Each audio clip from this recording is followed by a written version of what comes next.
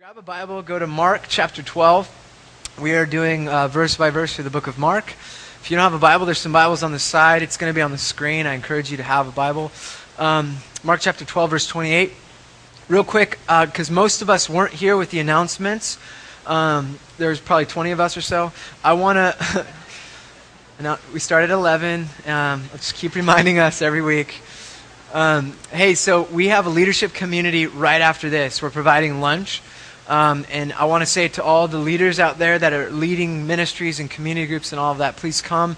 Or if you are not a leader, quote unquote, but you feel like this is your church and you belong and you want to kind of stake a claim in this place, this weekend's a great place to stick around and hear what's going on. We have some great news and an exciting season coming, and we'll share it on Sunday eventually, but I want to bring it to the leaders first. So I invite you to come, stay at 1. We're going to have a meal here at 1 o'clock in this room, okay? So if you didn't hear that, now you heard it. Mark chapter 12, verse 28. Let's read together. One of the teachers of the law came and heard them debating. Noticing that Jesus had given them a good answer, he asked him, "Of all the commandments, which is the most important?" "The most important one," Jesus answered, "is this: Hear, O Israel, the Lord our God, the Lord is one. Love the Lord your God with all your heart, with all your soul, and with all your mind, and with all your strength.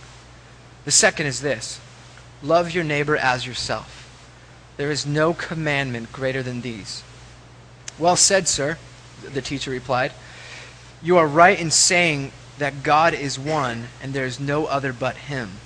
To love Him with all your heart, and with all your understanding, and with all your strength, and to love your neighbor as yourself is more important than all burnt offerings and sacrifices."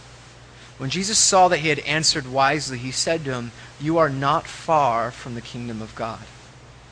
And from then on, no one dared to ask him any more questions. Mark chapter 12, verse 28. We are in the middle of a long day in the book of Mark, and it started in Mark chapter 11. So I want to remind us of the day before we jump into what's going on. So it begins, first of all, Jesus comes into Jerusalem at nighttime. He goes into the temple and then leaves. If you would, go to Mark chapter 11. I want to highlight what happens. Verse 12. This is what happens at the beginning of the day. The next day, we're talking about this day, they were leaving Bethany. Jesus was hungry. Seeing in the distance a fig tree in leaf, he went to find out if it had any fruit.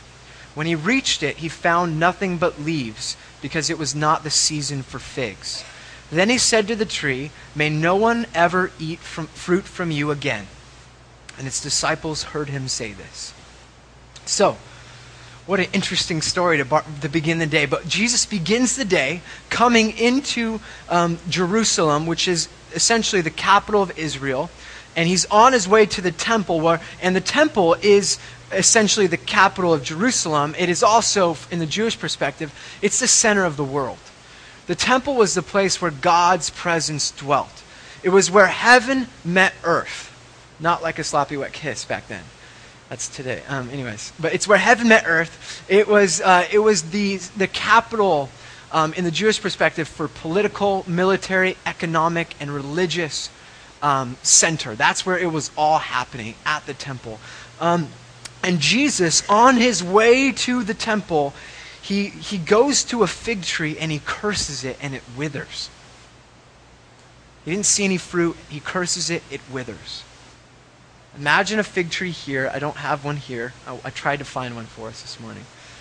Imagine it withering. A picture of a withered fig tree. And he goes to the temple, and he gets to the temple, and he sees that people have set up shop. And they're selling things, and and he flips over the money changers, and he says, "Look, this is supposed to be a place, a house of prayer, not a den of thieves." He goes to the epicenter of the world in the Jewish paradigm, where people were coming to meet God, the place where God dwelled, where the authority was given to the priests, were given to the Pharisees, the Sadducees. We've talked about this. And essentially, the authority of the temple was given, according to the Old Testament, to the king of Israel. Solomon built the temple, and it was passed on to the kings. They had the rightful authority over all the activity in the temple. And then the Pharisees and the religious leaders kind of operated and stewarded the temple authority. And here comes this 33-year-old rabbi from nowhere, flipping tables, sorting out things, telling people what to do, how things are supposed to be. And they begin to ask him, by what authority are you doing this? And they begin to question Jesus. So we're in the middle of a series of questions. And the first is, who gives you the right to do what you're doing? Not knowing that the actual king of Israel is there. Is that interesting? That Jesus is the true king of Israel. He will die on a cross with the king of Jews on the crucifix. And the king of Israel shows up and begins to sort the mess out. And essentially, he essentially says that this is no longer relevant. The temple is irrelevant. And he begins to be questioned by all the different authorities, the Sadducees, the Pharisees, the Herodians. The Pharisees want to know, where does Jesus fit in the political system? Is he right or left? Does he fit here? Is his message this or is it this? And he what did we learn last week? He provides another way. The Sadducees try to see if Jesus will validate their misunderstanding of Scripture. These were religious leaders that used Scripture to validate their way of life. They use Scripture to distort truth, to affirm the way they were already living. We all can relate to that. We pick and choose what we want is true and apply it universally to others. Are we with me on that? This is the context we're in. And then here we are. Jesus is confronted by another question. And it's a question from a scribe, or it's the teacher of the law. Teachers of the law, these guys are the lawyers. These guys are all about right interpretation of the Torah. The Torah is the first 5 books of the Old Testament. This was the word of God given to the Israelites. The fact that God spoke to the Israelites separated them from the world. And so these are stewards of interpretation. They were the final say on all things religious. And so we have an honest question coming from a teacher of the law. And his question is very common in the first century. It was common throughout the Old Testament. If you ever wanted to know what a rabbi's stance was, what his mission statement was, you would ask him, what's the greatest commandment? You would see this throughout history because the law of Moses had 613 commandments. Stay with me on this. 248 are commandments that are positive commands. 365 are prohibitions, what you're not supposed to do in daily activity. So 613 commandments to be obedient. And if you asked a rabbi, what's the most important commandment? You're asking him to say in a statement or in a sentence his doctrine. This is what he believes. Summarize 613 with one statement. That's what they're requesting. This was very common. In fact, rabbis throughout history would read the Old Testament and identify those statements of the prophets. So early rabbis would read Micah, Isaiah, and Amos and grab maybe one verse and say, this is what it means to be obedient to the law. You with me? Let me give you an example. Here's one from Micah. Micah chapter 6, verse 8. It says this. Some of the rabbis throughout history began to interpret what obedience to the whole law looked like. And it's to act justly, to love mercy, and to walk humbly with your God. Isaiah 56:1. Early rabbis said that to be obedient to the law, you have to maintain justice and do what's right. That's it in a nutshell. 613 commandments. That's it. Amos says this, seek me, the Lord, and live. That if you do that, if you seek God and live, that somehow is being obedient to the law. We're trying to, what they try to do is narrow the law to fewer and fewer precepts to make it a statement.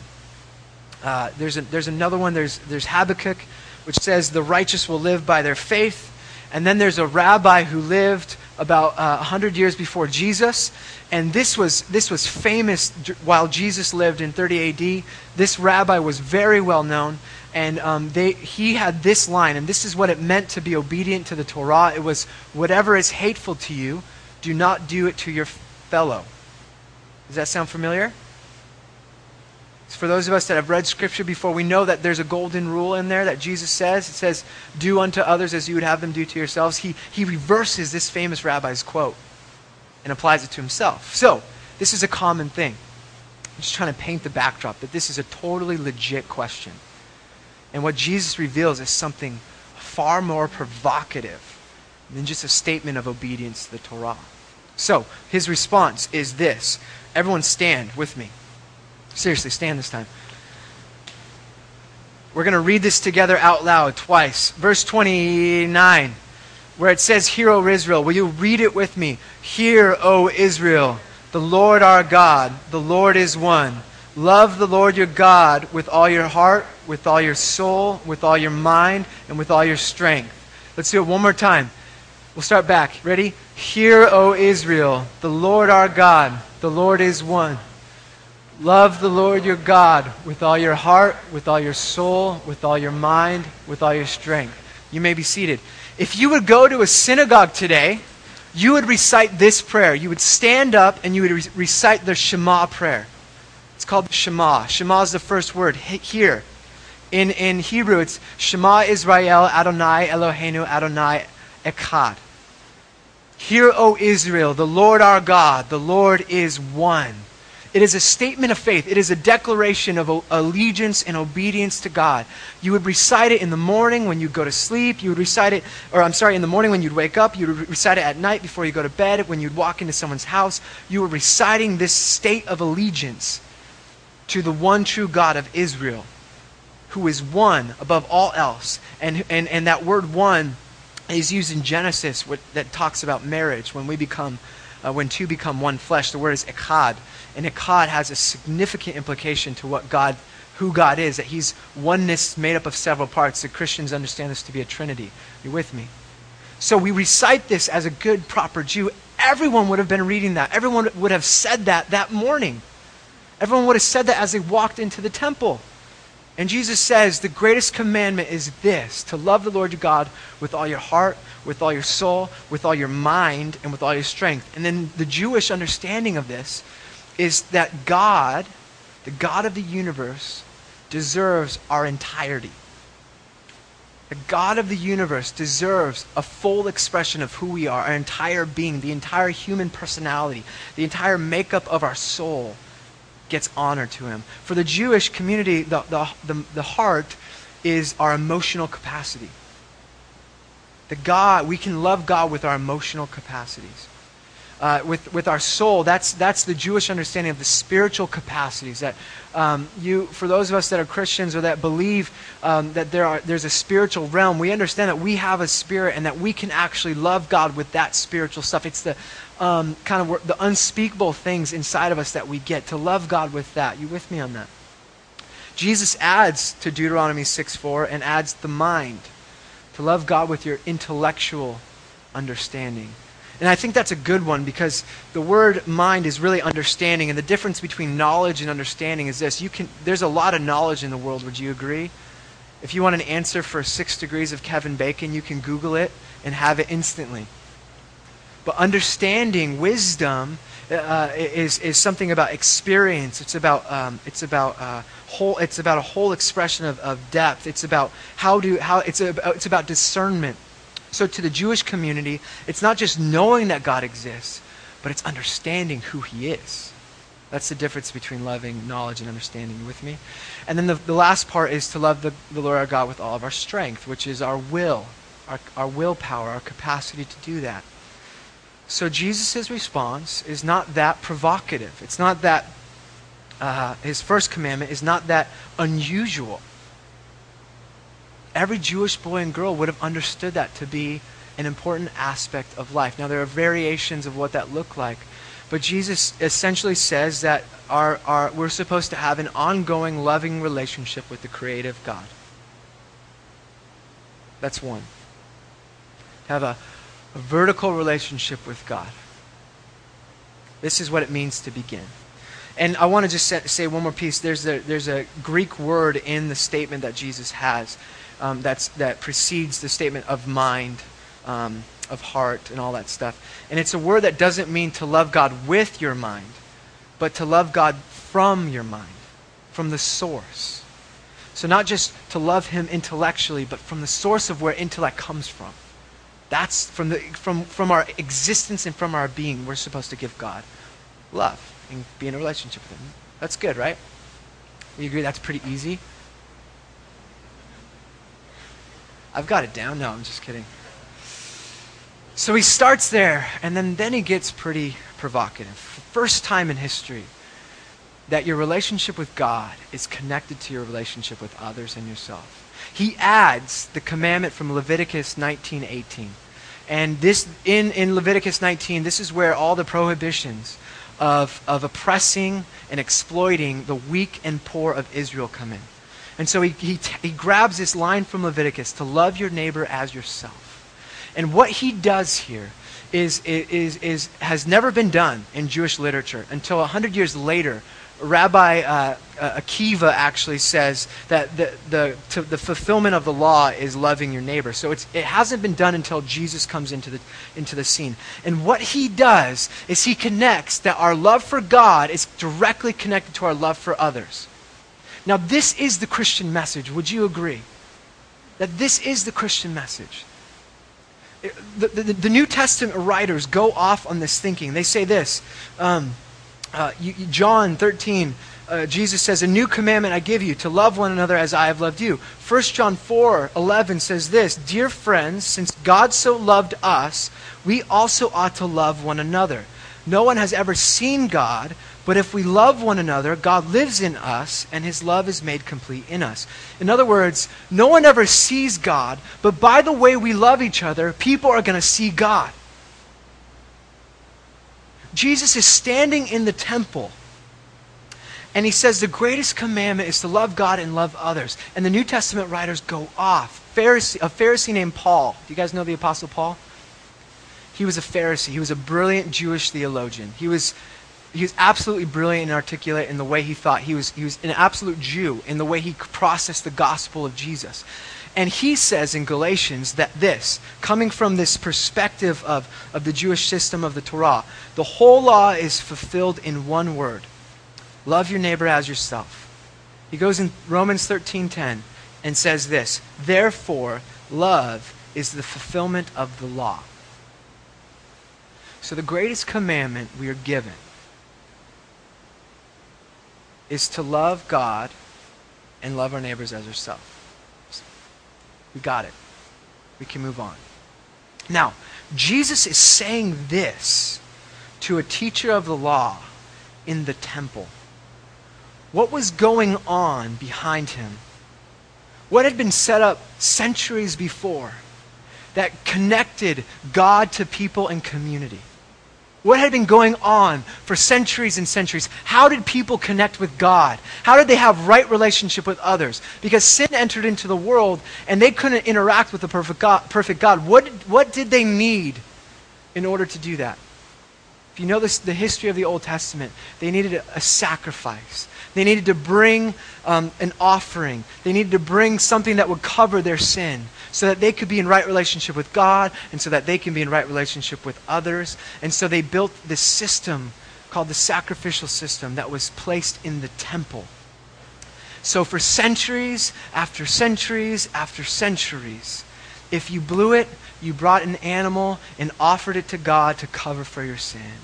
As Jesus talked to the teachers of the law, you could just imagine the line of people standing to be in right relationship with God, with their animals to be offered to God on an altar. Can you imagine the system that was oppressing those people?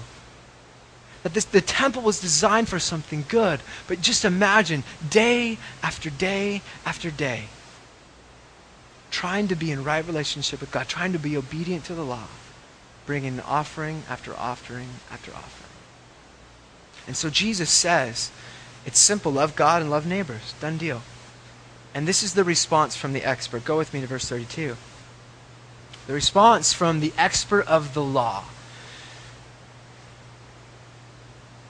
Verse 32, "Well said, teacher," the man replied. "You are right in saying that God is one and there is no other but him. To love him with your heart, with all your understanding, with all your strength, and to love your neighbor as yourself. is more important than all burnt offerings and sacrifices. And then it ends, this passage ends with, and from then on, no one dared to ask him any more questions. The highest authority in the land that is responsible for the sacrificial system that's going on says to love God and your neighbor is more important than all of this. And there was no more questions. Jesus was in the temple at the center of the city. And right before he gets there, he walks into the city and he sees a fig tree. And he curses the fig tree. A fig tree in first century Jewish culture was a symbol for Jewish spirituality, religious leadership. A fig tree in first century Jewish culture was a symbol for Jewish spirituality and leadership. Jesus comes into the temple where he says is practically irrelevant. And on his way to the temple, he burns the flag.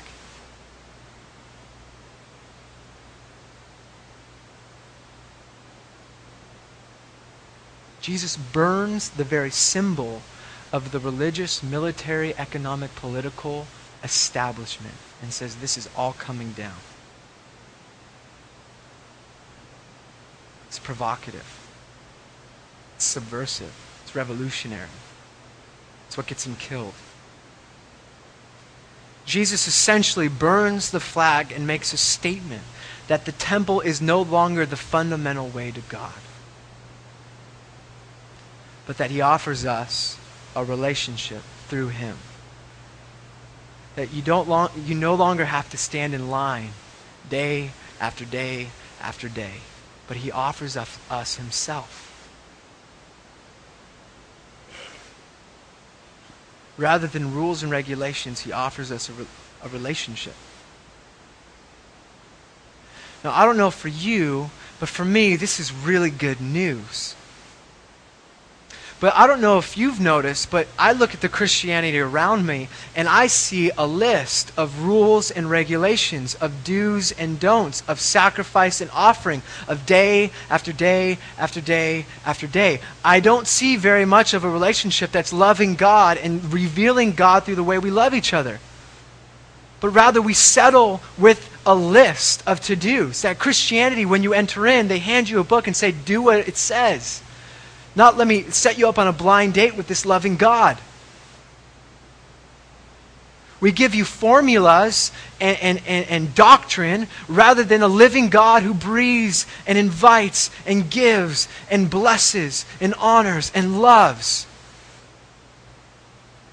We say, do this.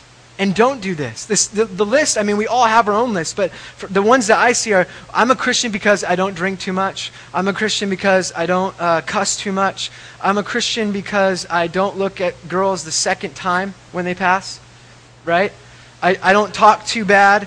I don't go too far with my relationship with the opposite sex. I don't watch R-rated movies, and the list keeps going on. And I don't drive too fast on the freeways. I obey the laws of the land. I go to church. I read my Bible or my devotional because it's just the same. They have some verses in there. When I pray, it sounds like a bunch of worrying, but I still pray. I give a percentage of money. And the list, I serve once a week at church I set up, and the list just goes on, and it's exhausting.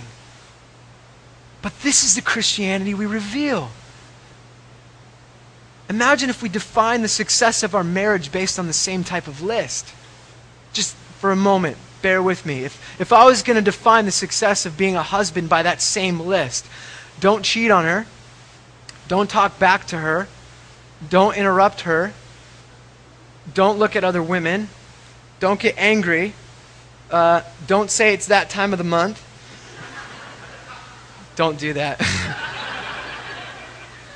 Seriously. Billy's engaged. Billy, take notes. Do dishes. do take on a date night, even if it's not creative. I got to do that. Compliment her, make the bed, buy her flowers. Imagine if she thought that, or imagine if I thought success as a husband was that list. How terrible would it be for my wife? Isn't a relationship more like learning to like the things that she likes?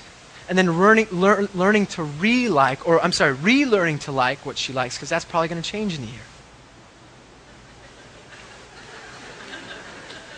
So true. All you women out there, baby. Doesn't it look more like being creative? Not just settling, but having energy, having creative thoughts, forgiving when she makes a mistake, or asking for forgiveness. Doesn't a relationship look like asking, not demanding? Doesn't it look like laying it down? Doesn't it look like paying attention and listening, and then remembering what she said when you heard it the first time? Isn't that what a relationship looks like? Pursuing, caring, covering, helping, coming under.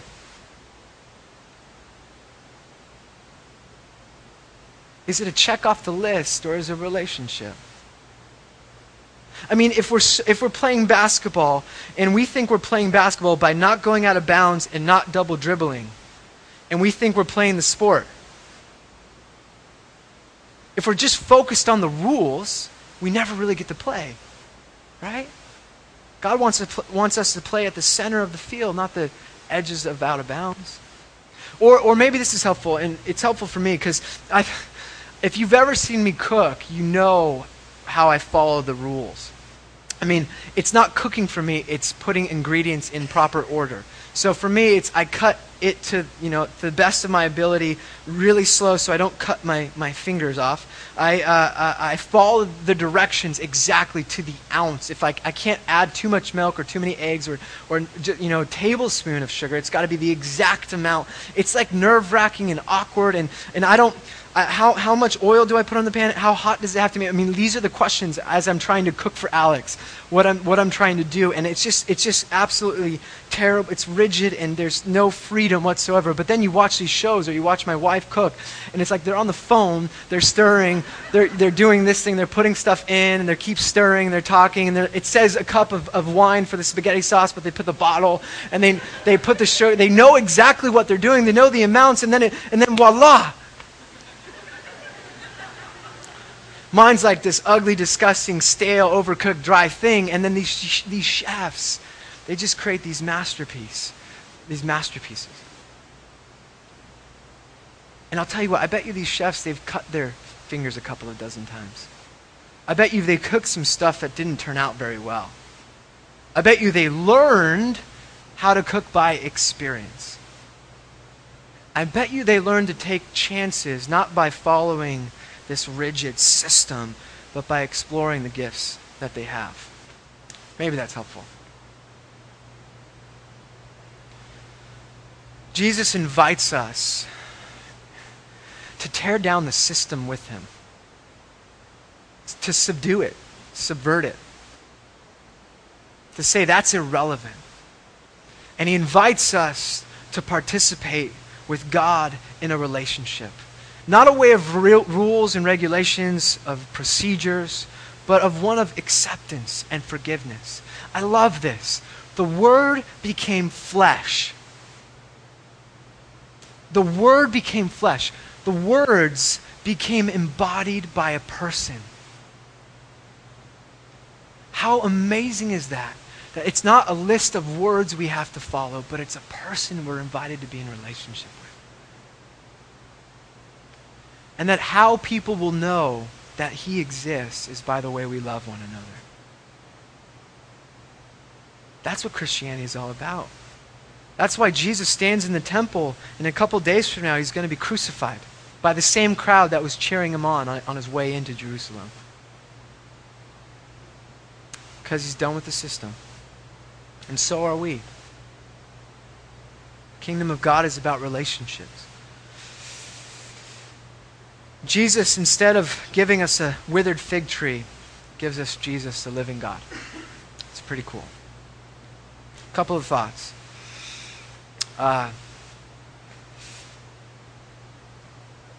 does Jesus love the Father? I just want to throw that out because I think some of us have a misunderstanding of what love looks like. So how does Jesus simply love the Father? It says in John that he's obedient to him. He only does what the Father's doing, right? You remember this? He abides in him. But I also think he learned how to only do what the Father's doing by spending time. I mean, Luke, Mark, John, they take pains to show that Jesus goes away to be alone with the Father. I just wonder how many of us could see a revolution in our lives by setting aside time to be with the Father. I know we're so busy and everything's instant. It's like your instant devotion. Just read one paragraph and you're good. What does it look like to cultivate a dynamic relationship of flesh and blood with the living God? That's how Jesus loves the Father. That's how I see it in Scripture. It's a simple way. The second thing is, how does he love his neighbors? What does he do? In Scripture, what does he dies. He lays down his life. He serves his friends. Do you want to start learning how to love your friends? Those that are hard, those that are irritable or make you irritable and irritate you and all that good stuff that we can talk about. You lay down your life. You serve. 2 practical ways to begin the process of developing a loving relationship with God and others. You with me? It's pretty good. It's not resurrection and marriage like last week, but it's loving God. No, it's good. So how do we begin the process? Here's what I want to say. I think many of us, we don't have healthy relationships. So the idea of beginning a loving relationship with a God is just so vague and far from us. So here's what I want to suggest this morning. In order to begin to live out this commandment, in order to grasp it, we need to first come to the understanding that we are loved by God. It's that dang song again. There is no possible way that you can love someone else without knowing that you are loved by God. There's no possible way you can love God without recognizing that he first loved you. That is impossible. That Jesus came, bore all the things that diminish life, sin, all of that. Bore it on the cross so that you could live in perfect relationship with God, so the system doesn't exist anymore, so that you can be loved by God perfectly. If you don't believe it, there's no way on earth you're going to be able to live out this commandment. I'm telling you right now. It begins with embracing and accepting your identity as the beloved son and daughter of Christ. If you don't believe that, you need to read Romans 8 over and over and over and over again. What does it say? Nothing can separate you from the love of God. Nothing you could possibly do on earth or in heaven can separate you from God's love. He loves you the same today as he will tomorrow, as he did yesterday. It doesn't matter how many sermons you can preach, how many people you bring to faith. It doesn't matter how good you are. He loves you the same. And until you embrace that radical identity, you cannot love God and others properly. I'm telling you. The invitation is to first receive the love that God has for you. That's it. That's why it's for some of us this is awkward, but to stand with songs being sung over us and to have our hands out is the best thing we can do. Because maybe we can hear the voice of God inside of us whispering, "You are my beloved. I love you the way you are. You're perfect." Scripture says you're a saint. You're holy. Nothing you can do to separate yourself from me. That your life is hidden in Christ. Once we go there, then we accept our identity. And when we do that, this is what I want to suggest. For how do we begin to integrate this? I can give you a checklist, right? Read your Bible, pray, blah, blah, blah, all those things. But I'm afraid that many of us will make that the rule and the system to follow rather than the living God. So I think this is it. Accept God's love, receive your identity, and finally, brothers and sisters, invite the Holy Spirit to teach you what it means to live out this commandment. God gives us himself to show us. Because for you, it's going to be different from me. I need to love my wife differently than someone else needs to love their wife. Would you agree? I have different gifts than some of you. We all have different capacities. Some of us are more in tune with our emotions. How do we love God through our emotions? So we have to invite the Holy Spirit into the process to show us how to love God and love others and ourselves. Good? It's good. Can we just sit for a moment? We'll invite the team up, and I just want to invite some time, just some space to maybe settle in, invite actually the Holy Spirit to minister right now. Why don't you do this? If there's anything on your lap, maybe move it, put it on the floor. Close your eyes. If you're new with us, you can keep your eyes closed. This is a time we just want to say, hey, there's a living God. We believe in him, and he ministers to us through each other, and we want to create space for him to minister. So we like to pray for each other. We like to offer some specific ways to pray. But right now, as this message, something might have stuck out to you. It might be settling in. Why don't you just offer that to God and just say, God, help me understand this.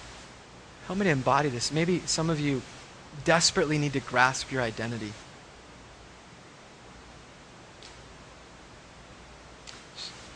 Just listen to my voice a second. I think that's a big one. Some of you have these, I just see banners over you. Addict, failure, divorcee, not good enough, broken marriage,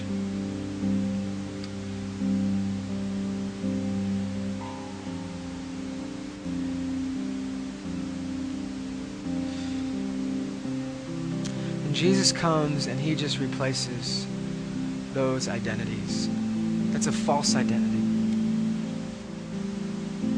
Some of you are here and you're hopeless.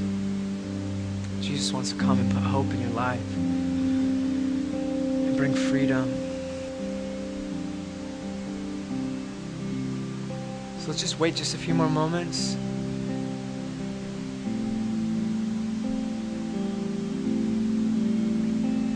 Come, Holy Spirit.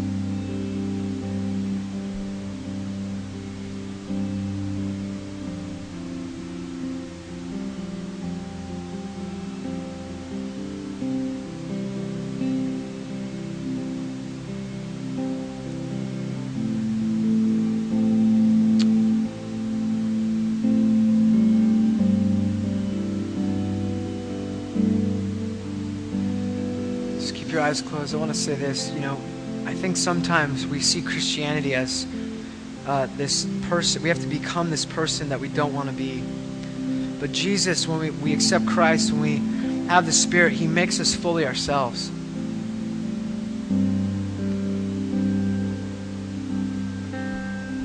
He increases our capacity for life as it was meant to be lived in the first place.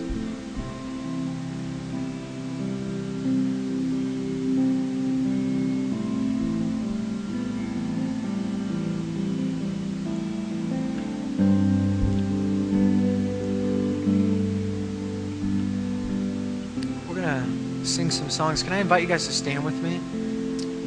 Some of you need to go to the crosses and just spend some time at the feet of Jesus and take communion. But obviously God's stirring, and we want to recognize that some of us sometimes need prayer, and we have a ministry team that's going to come up right now.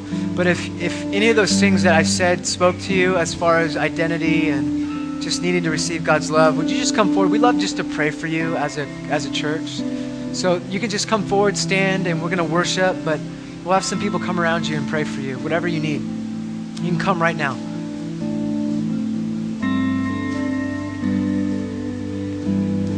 The rest of us, we can continue to worship and offer ourselves to God, and we'll close out in just a little bit. But if you need prayer, just come forward and stand at the front of the stage. Thank you for your boldness. We'll have our prayer team come in a second. I think there's a couple more. If you guys want to come forward, there's no risk here, really. We just want to bless you. We want God to bless you. Thank you. Thank you, guys. Cool. Just come on and stand in the front. Yeah. All right.